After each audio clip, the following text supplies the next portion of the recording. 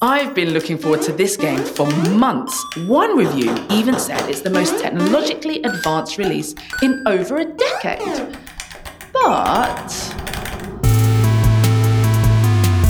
have you ever wondered what goes into a video game? Is it just coding and just software, or is there a great deal of creativity? What are the technologies inside a game? Can anyone really become a video game developer? Are there trends in video gaming and across the video gaming industry? Has anyone ever thought about video games and gender equality? I bet a video game couldn't change the world. How silly to think a video game could save the planet. Hi everyone, my name is Anne-Marie Maffedon and I am a British social entrepreneur and computer scientist and the CEO of STEMets, a social enterprise promoting women and young girls into STEM careers. Today, I've got the pleasure to talk to Patrick Mikulastik, who is an EPO patent examiner in the field of video gaming and a passionate video gamer. Let's get started. The European Patent Office podcasts bring you an insight into the technology and innovation shaping the world. Hi, Patrick. Hello, Anne-Marie. It's very nice to be here. Lovely to have you. First thing, I believe you're a passionate video gamer. I am impartial to Animal Crossing. I know, don't judge me. What is your favorite video game? Oh, at the moment, I think it's Zelda. It's an all-time favorite of me. And there was just a new part released, and it's very nice, I think. Wow, a classic. And Zelda is a full-on franchise now as well. So that's a good one to get your teeth into, actually, if anyone wants to get started on gaming. Now, I'm sure many of our listeners, young students, girls and boys, have a dream, maybe, of even wanting to become a video game developer. Can you tell us, you're on the inside, right? You're looking at patents, you're in this space. What does it take to become a video game developer? Do you already have to be a developer? Do you need to become an engineer first? What are the steps from being that young student to stepping into this industry? I think now is actually a very good time to become a video game developer because it doesn't take so much. I think the most important thing is to be passionate about video games and maybe to be creative. But there are super many ways to get into video games. There is like the traditional way, which you would think of maybe as the first step, which is you have to be a geek, you have to know how to program. But that's one way, of course, still. But there are so many other ways. There are people making music for video games. There are the people who make up the stories. There are the people who dream up video game mechanics, so the video game designers. So all sorts of creative people are needed, I think. And also nowadays it's super easy to get into it because there are incredible tools out on the internet. There is Scratch, for example, which can be used to create at least mock-ups of video games or full functioning video games. They don't look like the 100 million Sony production, but they are working and they can be a lot of fun. And it's super easy to get into it. And also because the tools are out there, they are free, and there is so much information available on the internet. There are tutorials for doing all sorts of things, and everything can be tried out. So lots of resources. Scratch, I know, has a cat as kind of the center of quite a lot of what goes on, kind of built in with lots of meowing. We've had that at STEMets events before, building games, lots of cats, lots of meowing. The other thing that we've had across STEMets is folks thinking that maybe, you've named lots of different roles there, but thinking that maybe it's unrealistic or there's not a lot of space, I guess, in the video game industry, right? So, if we imagine, a child maybe telling their parents, Mum, Dad, I want to be a video game developer. I want to work in video games. Does that sound unrealistic? Is it something that's maybe for only a few folks? Is there a lot of space, I guess, in the industry? I think this is a thing of the past. When I was still young, then it was much more difficult, I'd say, because the industry was small. There were not so many jobs in the industry, I would say. But now there is much more demand for people working in the industry, and there are many more places because now it's a super large field of entertainment where millions of euros are spent. So there is a high demand for people, and not only programmers, not only the technical expertise is needed, but also the music, the design, the stories, so all sides. And I think when you open your eyes, there are many opportunities now where this knowledge is needed and can be employed. And also one thing is like working on a well-known production like the Zelda or the Animals Crossing, or there are many examples. But nowadays, I think the countries have their own, at least small studios, which do like video games, which are used in teaching at schools, things like that. So there are many new angles to that were not there like 20 years ago. Definitely. And we've got those kind of games that are serving a purpose, which I think, is definitely a great thing to highlight. Folks want to help others.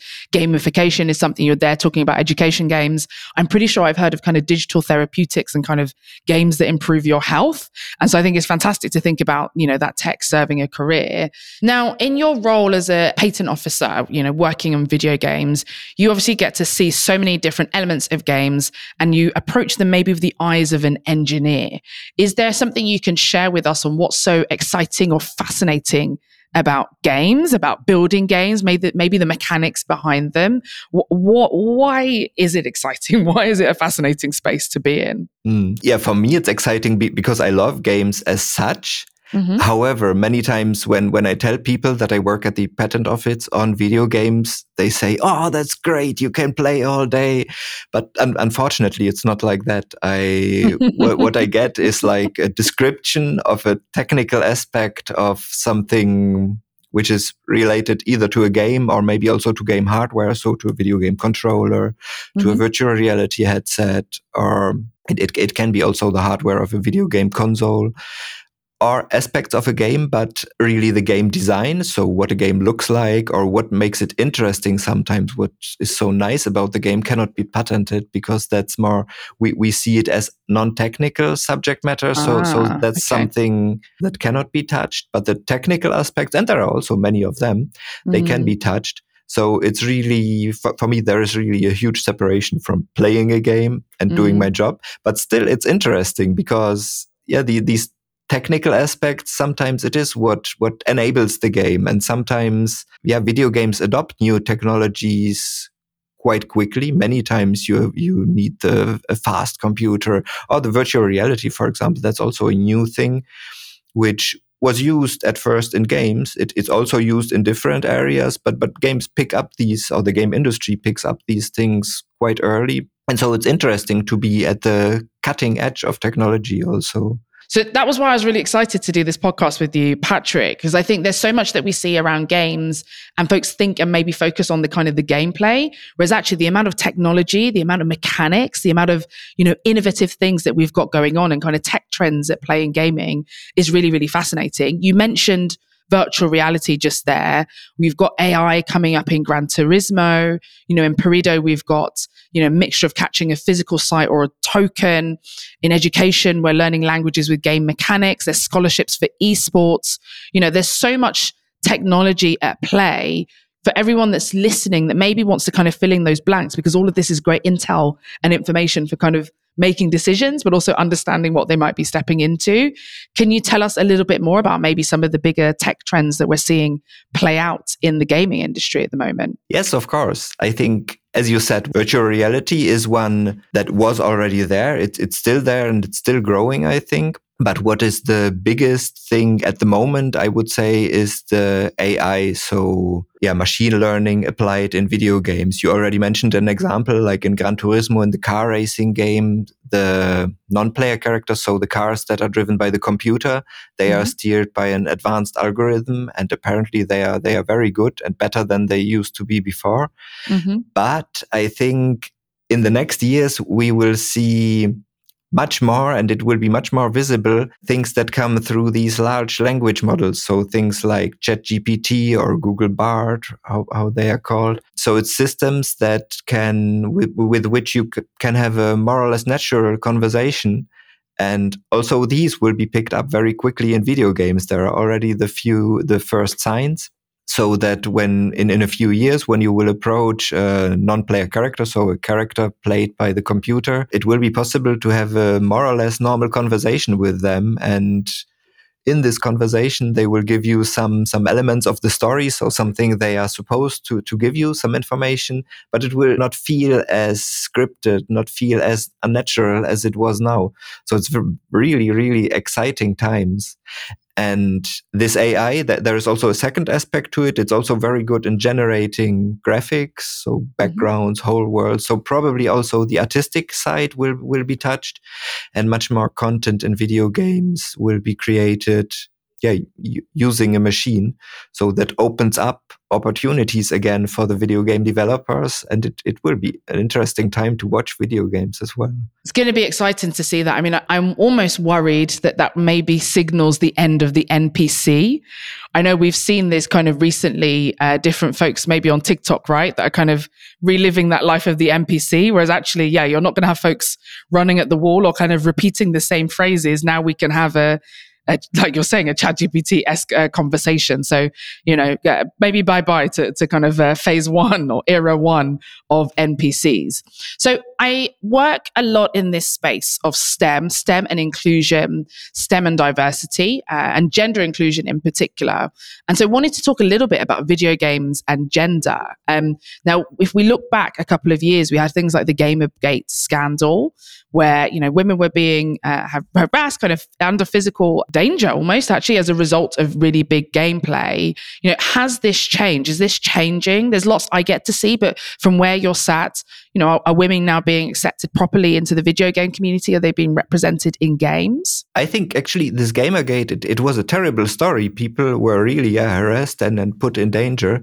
And in my impression, things have changed since then. And my impression is that in a video game, in like a role-playing game where you can create your own character, nowadays it is normal that you can play as a girl or a boy or maybe even a transgender character.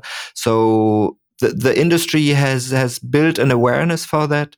And it has opened up, I would say. It is visible in many places. Also, when you think of the Lara Croft of I think it's 20 years ago already. Yeah. It was really a sexist figure. And now she looks like a girl that you could meet on the street, more or less, still an idolized one. But I think it's going in a good direction. But I don't think that we are there yet. It's a process that will take time. But I would say we are in a good direction. I think it's nice to hear we're heading in a great direction. In the work that I do, I think what I'm also wanting to see maybe a little bit more is a greater diversity, I guess, in the nature of different games that then end up being generated, right? So where you're talking about storylines and talking about settings, I think it's been really fun actually to see when we have our young women and we get them to build games, what that gameplay looks like, what that story looks like, and how that differs, right? And the kinds of experiences then being reflected in gameplay that might actually allow folks to kind of build empathy, build understanding of different experiences, what it is to be a young woman, what it is to be a girl growing up in the world like today. Anne-Marie, we talked about gender equality in video games, and I had the impression that we are going in a good direction, but still I sit on the wrong side to be a good judge of that. How do you perceive the video games? Did you ever feel discriminated, or do you have something to tell about that? I think it's definitely something, and I think it's interesting because you're sat on the wrong side, maybe necessarily to kind of see it firsthand. But I think it's definitely something that folks can kind of get to see if you're looking for it, I guess, or standing in as an ally, or any of those kinds of things, that you do get to hear the stories of folks. I remember, probably about 6 or 7 years ago, talking to a young woman who had gone to music college actually and wanted to be creating music for games. That was what she was studying. That was what she wanted as her job and as her career. And I remember her saying, that when there are certain websites and different places that you can kind of pitch for your music to be used in games. And I remember her saying that she had to use her alias, had to use her kind of username, her online name and persona before any of her music was picked up, because when she used her actual name, which was a girl's name, it was kind of dismissed and no one ever chose the music. So it was the same music that she was uploading to these websites, but attributed to her username, which was a little bit more gender neutral, maybe than her real name. And that was when her music was being picked for games. I think the main thing, as the work that I do is also in companies for folks, different types of folks to feel comfortable. And I think as much as it's important to remember the greats, right? I remember I used to play with my cousin Street Fighter when we were really young, right? And I think that's something that I can talk to different folks about, who my favorite character was, what it was like on Nintendo 64.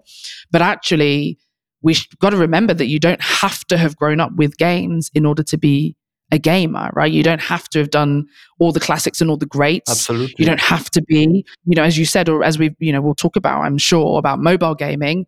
There was a time when people looked down on people that played the games on Facebook, right? And I think that's the other thing we have to be aware of, that you're not better than someone because there's a certain number of games you played, or because you're a particular gender, or, because you were playing those classics. This is about enjoyment, play together. And so actually, let's be inclusive, because you might learn something new from the way that somebody plays a particular game, right? Lots to do on that, but I think it is evolving, it is getting better, and we are seeing changes. Hopefully it will pick up pace even more. There we go. Hopefully. I think there's definitely space for, better work, like you said, kind of more evolution. But I think there's space for all kinds of people, whether they see themselves as gamers or not, whether they see themselves as technical or not, whether they're women or not, to get engaged in gaming and explore it. There is actually more to video games than pure entertainment. So with so much technical effort put into them, I wonder, do video games have the potential to change the world for the better? So I was talking there just a little bit about the nature of different types of games. And we spoke a little bit earlier about maybe educational games or games in kind of other spheres beyond purely being about play. We've got the younger generation here. Notoriously, a lot of young people are particularly concerned about sustainability, climate change. We talk so much about games being able to solve problems. So let me ask you a crucial question, Patrick. Can a video game change the world? Oh, that's a tough one. That's a really tough one. I think if one video game can change the world, I'm not so sure, but I think that video games can have a good impact on the world, because video games are a bit what the movies used to be, and it's a bit, we see in the video games a bit the values with which we want to educate and things we want to show. So of course there are video games which really can teach mechanics, how nature works, how we can treat the planet so that maybe we won't have so much climate change. But also I think society is impacted by what we said before, the way we treat girls and boys, the way we treat people is influenced by how we show it, how we set the example in a video game. There we go. So maybe there's someone that's listening that has that idea in them for the video game that will change the world. I'd love to see that. I'd love, there's almost kind of that social impact gaming. I'd love to see that grow up as a field and as a space. So a video game could change the world. There are some video games that are getting close already to changing the world, maybe on some of these spheres. Are there any examples that you can give me that you've seen of games that might actually start to change the world and change some of those behaviors? Yes, of course. There is, for example, Civilization, where you learn how to steer the world. And there you can select if you want to be more an aggressive type and go to war, or you can also solve problems through diplomacy. So that might be maybe I'm taking it there a little literally, but that would be one example. But there are many small examples that change the world a bit at a time. For example, one thing I read about is a game called Remission. That's a game where kids who are in cancer treatment in hospitals can steer a nanobot who fights cancer cells. And that's apparently it helps kids stay into the treatment and get treated better. There are really tons of examples like that. There is Folded, an online puzzle game about folding proteins, which really is on the one hand for teaching the problem, how proteins fold. That's very important, the knowledge about that for creating medicine and medical treatments. But yeah, there are tons of examples of games which inform people about specific problems. Did you have an ecology example as well, Patrick, that you were going to share? So one example would be Eco. It's a multiplayer game where people sit in a shared environment and have to treat the earth in a way so that this environment is not destroyed. So that's a game where you can try to save the world on a smaller scale. It's just one of many.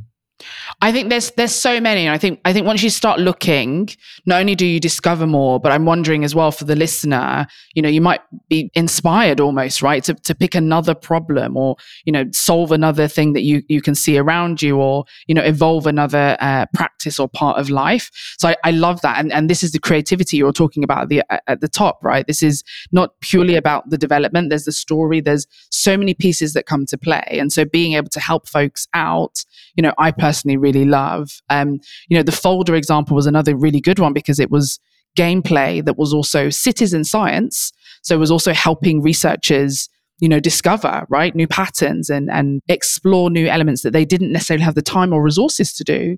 But, through gameplay, people were literally helping medical research. So I think there's so much of that that's exciting. I mean, if I think of a couple, I mentioned at the top, digital therapeutics, this is, the idea of still behavioral change, but helping folks with mental health, right? And working through some issues and some problems before they become a big full-blown condition. So lots of different social impact as well that we can have through gaming. So that's one trend. I'm wondering, technology is always evolving. There are so many different tech trends that you might be able to wrap into games as well as time goes on. Is there anything, I guess, that you're expecting in video gaming in the next couple of months? Is there a particular release, maybe, Patrick, that you're excited about? Well, there have been super big releases in the past months, like Baldur's Gate 3 came out and Star Citizen, that was awaited for a long time by many players. I don't know if it's more the older ones, though. And I think many people are awaiting Grand Theft Auto 6, which we don't even know when it will arrive, but we know people are working on it and everyone is very hyped about it because the last part of the series came out like 10 years ago. So everyone is quite excited about that. Are there particular trends that you're excited about seeing kind of play out more in games, other than AI, perhaps? Yes, I think there is a move towards being able to play on mobile devices, which is very interesting. It comes together a bit with cloud gaming. So on one hand, a mobile device can be used nowadays to play also a game that is very evolved and needs a lot of computational resources because it can be just streamed as a video to a mobile device. Right. But on the other hand, nowadays we also see mobile devices like an iPad or an iPhone or the Android tablets and phones.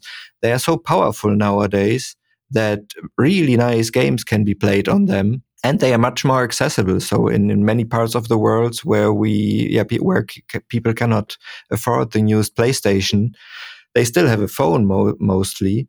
And nowadays, the experience on such a device can be so good that I think, it's already now a trend. I think more money is already earned on the mobile devices than on the traditional video game devices, and it's a trend that will only continue. I have my Switch, and I've got to say, actually, I connect it to my TV less and less now. I do a lot more kind of mobile gameplay while I'm traveling than I do actually kind of when I'm home or connected to a big screen. Is there a big difference between, you're saying that the experience is the same. Is there a big difference between maybe the trends that we're seeing in games that are for mobile versus games that are on a console? Is that something that we're seeing, or does it end up being the same kind of games, the same kind of experience? I'm just wondering because I mean, you're kind of playing on a very different device, right? Often in a very different setting.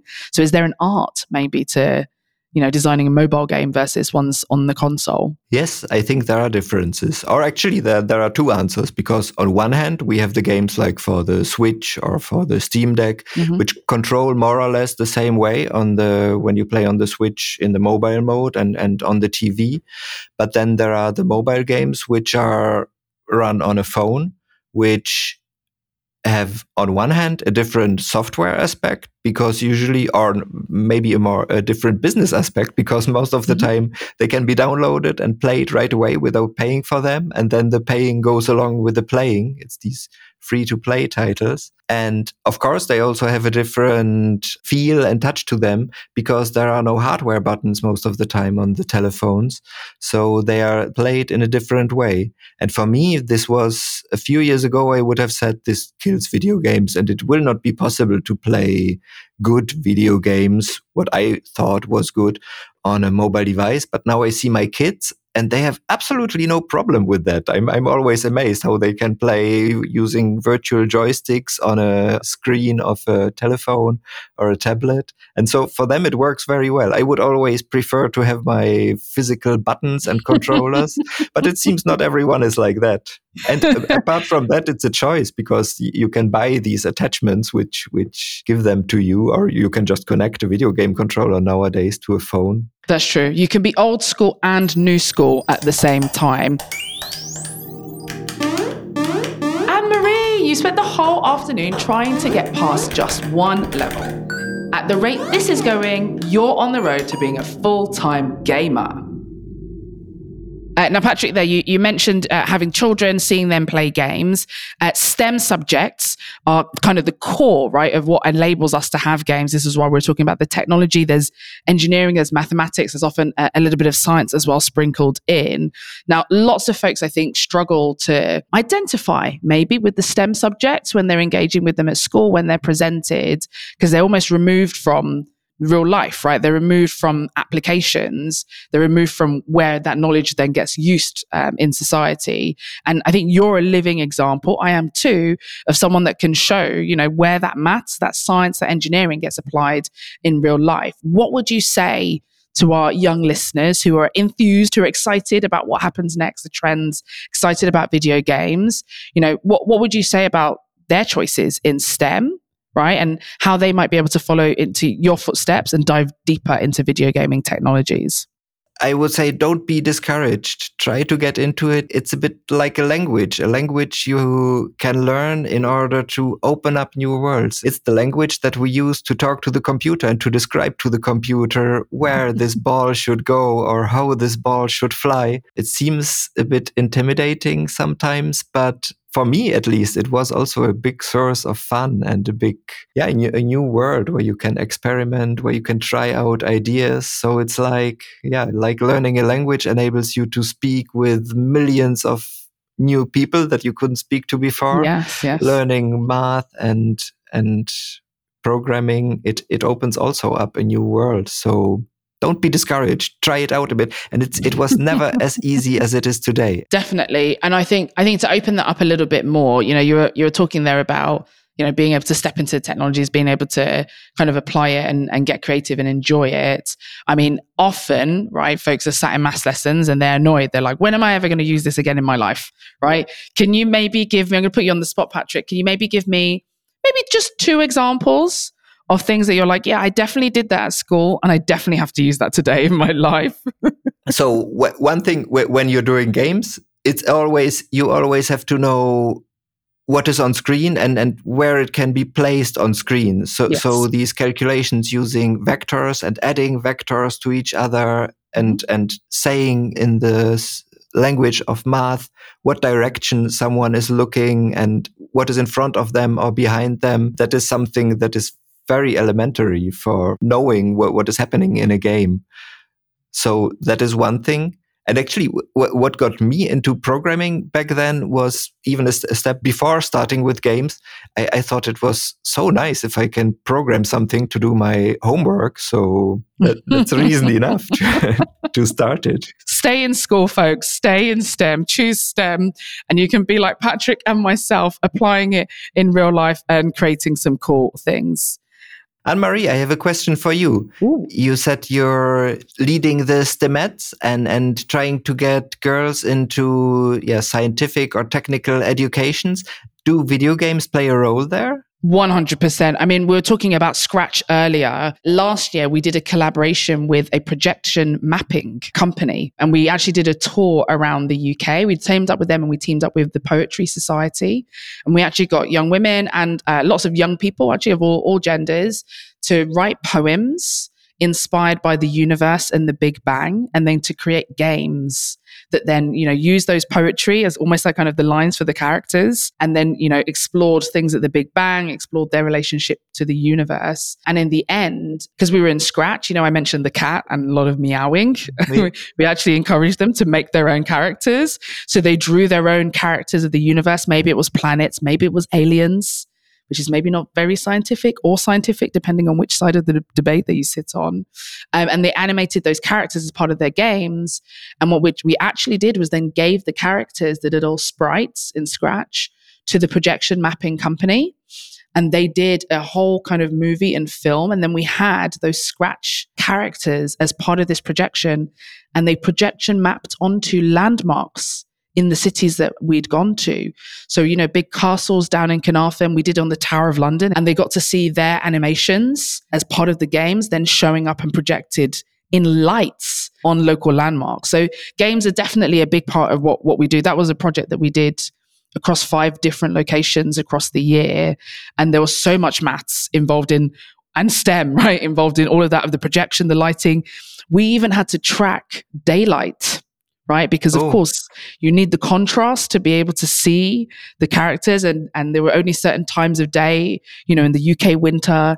I mean, it's very long, so maybe we had longer time in some, but we went from the north of the country to the south of the country. So sunrise and sunset was different. So the timings that we were doing the projections was different, but we had lots of fun with that. We did a big competition as well, where folks could kind of submit their games to be judged by some of our judges, and we had lots of winners as well. So yeah, games is a big part of what we do at Stemets. And I think, like we've said, it's the creativity, right? It's the storytelling, right? It's the learning, it's the shifting of behaviors, it's the drawing awareness to problems as well that you get in games that, I think our young people really, really, really enjoy doing. And I know there's quite a few of them now that are like, this is cool. Why wouldn't I want to do this as a job later on in life? I'd really like to go back to school to be able to do something like that. I wonder what our listeners think of that idea. Yeah, let's go back to school. So I guess, Patrick, we've come to the end of our multiplayer session on this podcast. Yes, unfortunately. There's lots of things that we've discussed and we've covered. I love that concept of video games at what movies used to be, that you said and that you shared earlier on. This idea that this is the entertainment, this is the heart of it, this is the size of the industry. I absolutely think, I'm hoping that kind of folks listening have been inspired by this idea of games solving problems in the real world and being able to help folks in whatever way it might be, whether it's, with medical conditions, whether it's with education, whether it's with joy as well, because that's really important in life, or whether it's for research. I think, that's one thing. Imagine homework is hard and research is hard, but imagine being able to play a game and contribute to research. I think that's a pretty cool thing. It's maybe the power of games. But I think maybe one thing to be sad about is possibly the end of the NPC era as we know it, due to advances in technology. Maybe this is it, right? We're not going to have folks walking into walls or just repeating the same characters. So those are my kind of key takeaways. Was there anything, Patrick, that you think we should include in our sum up for folks, our TLDR? For me, the big takeaway is that hopefully things will get better concerning some aspects, and for sure they will stay interesting. There we go. Games can only get better, and why not be a part of that change? Why not be a part of making the world better too, by joining up and becoming a video game developer or someone working across the video games industry like Patrick. Thank you so much, Patrick, for your time. I've had a ball talking to you, learning about all that's coming up next.